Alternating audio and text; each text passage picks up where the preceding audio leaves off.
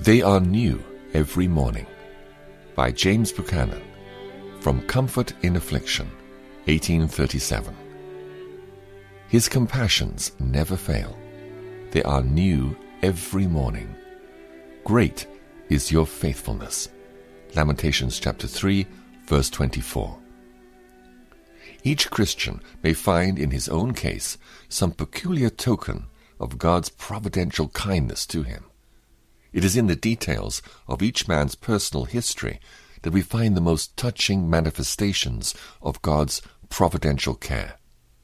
None of us can refuse to acknowledge that we have been the objects of a watchfulness which has never slumbered, and of a benevolence which has never been weary in doing us good.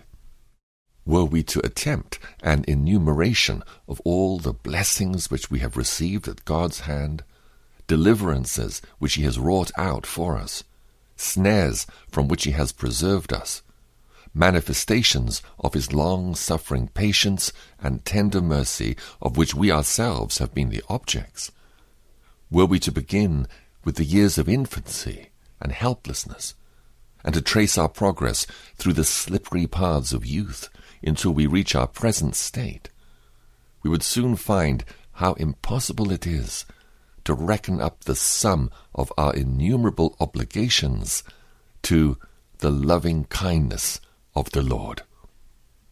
For not only has God spared us in life and upheld us from day to day by his almighty power, not only has he given us our daily bread and made our cup to run over, and that too notwithstanding all the ingratitude which we have displayed, and the manifold provocations which we have offered, but in peculiar seasons, in seasons of difficulty and trial, he has often delivered our eyes from tears, and our feet from falling, and our souls from death.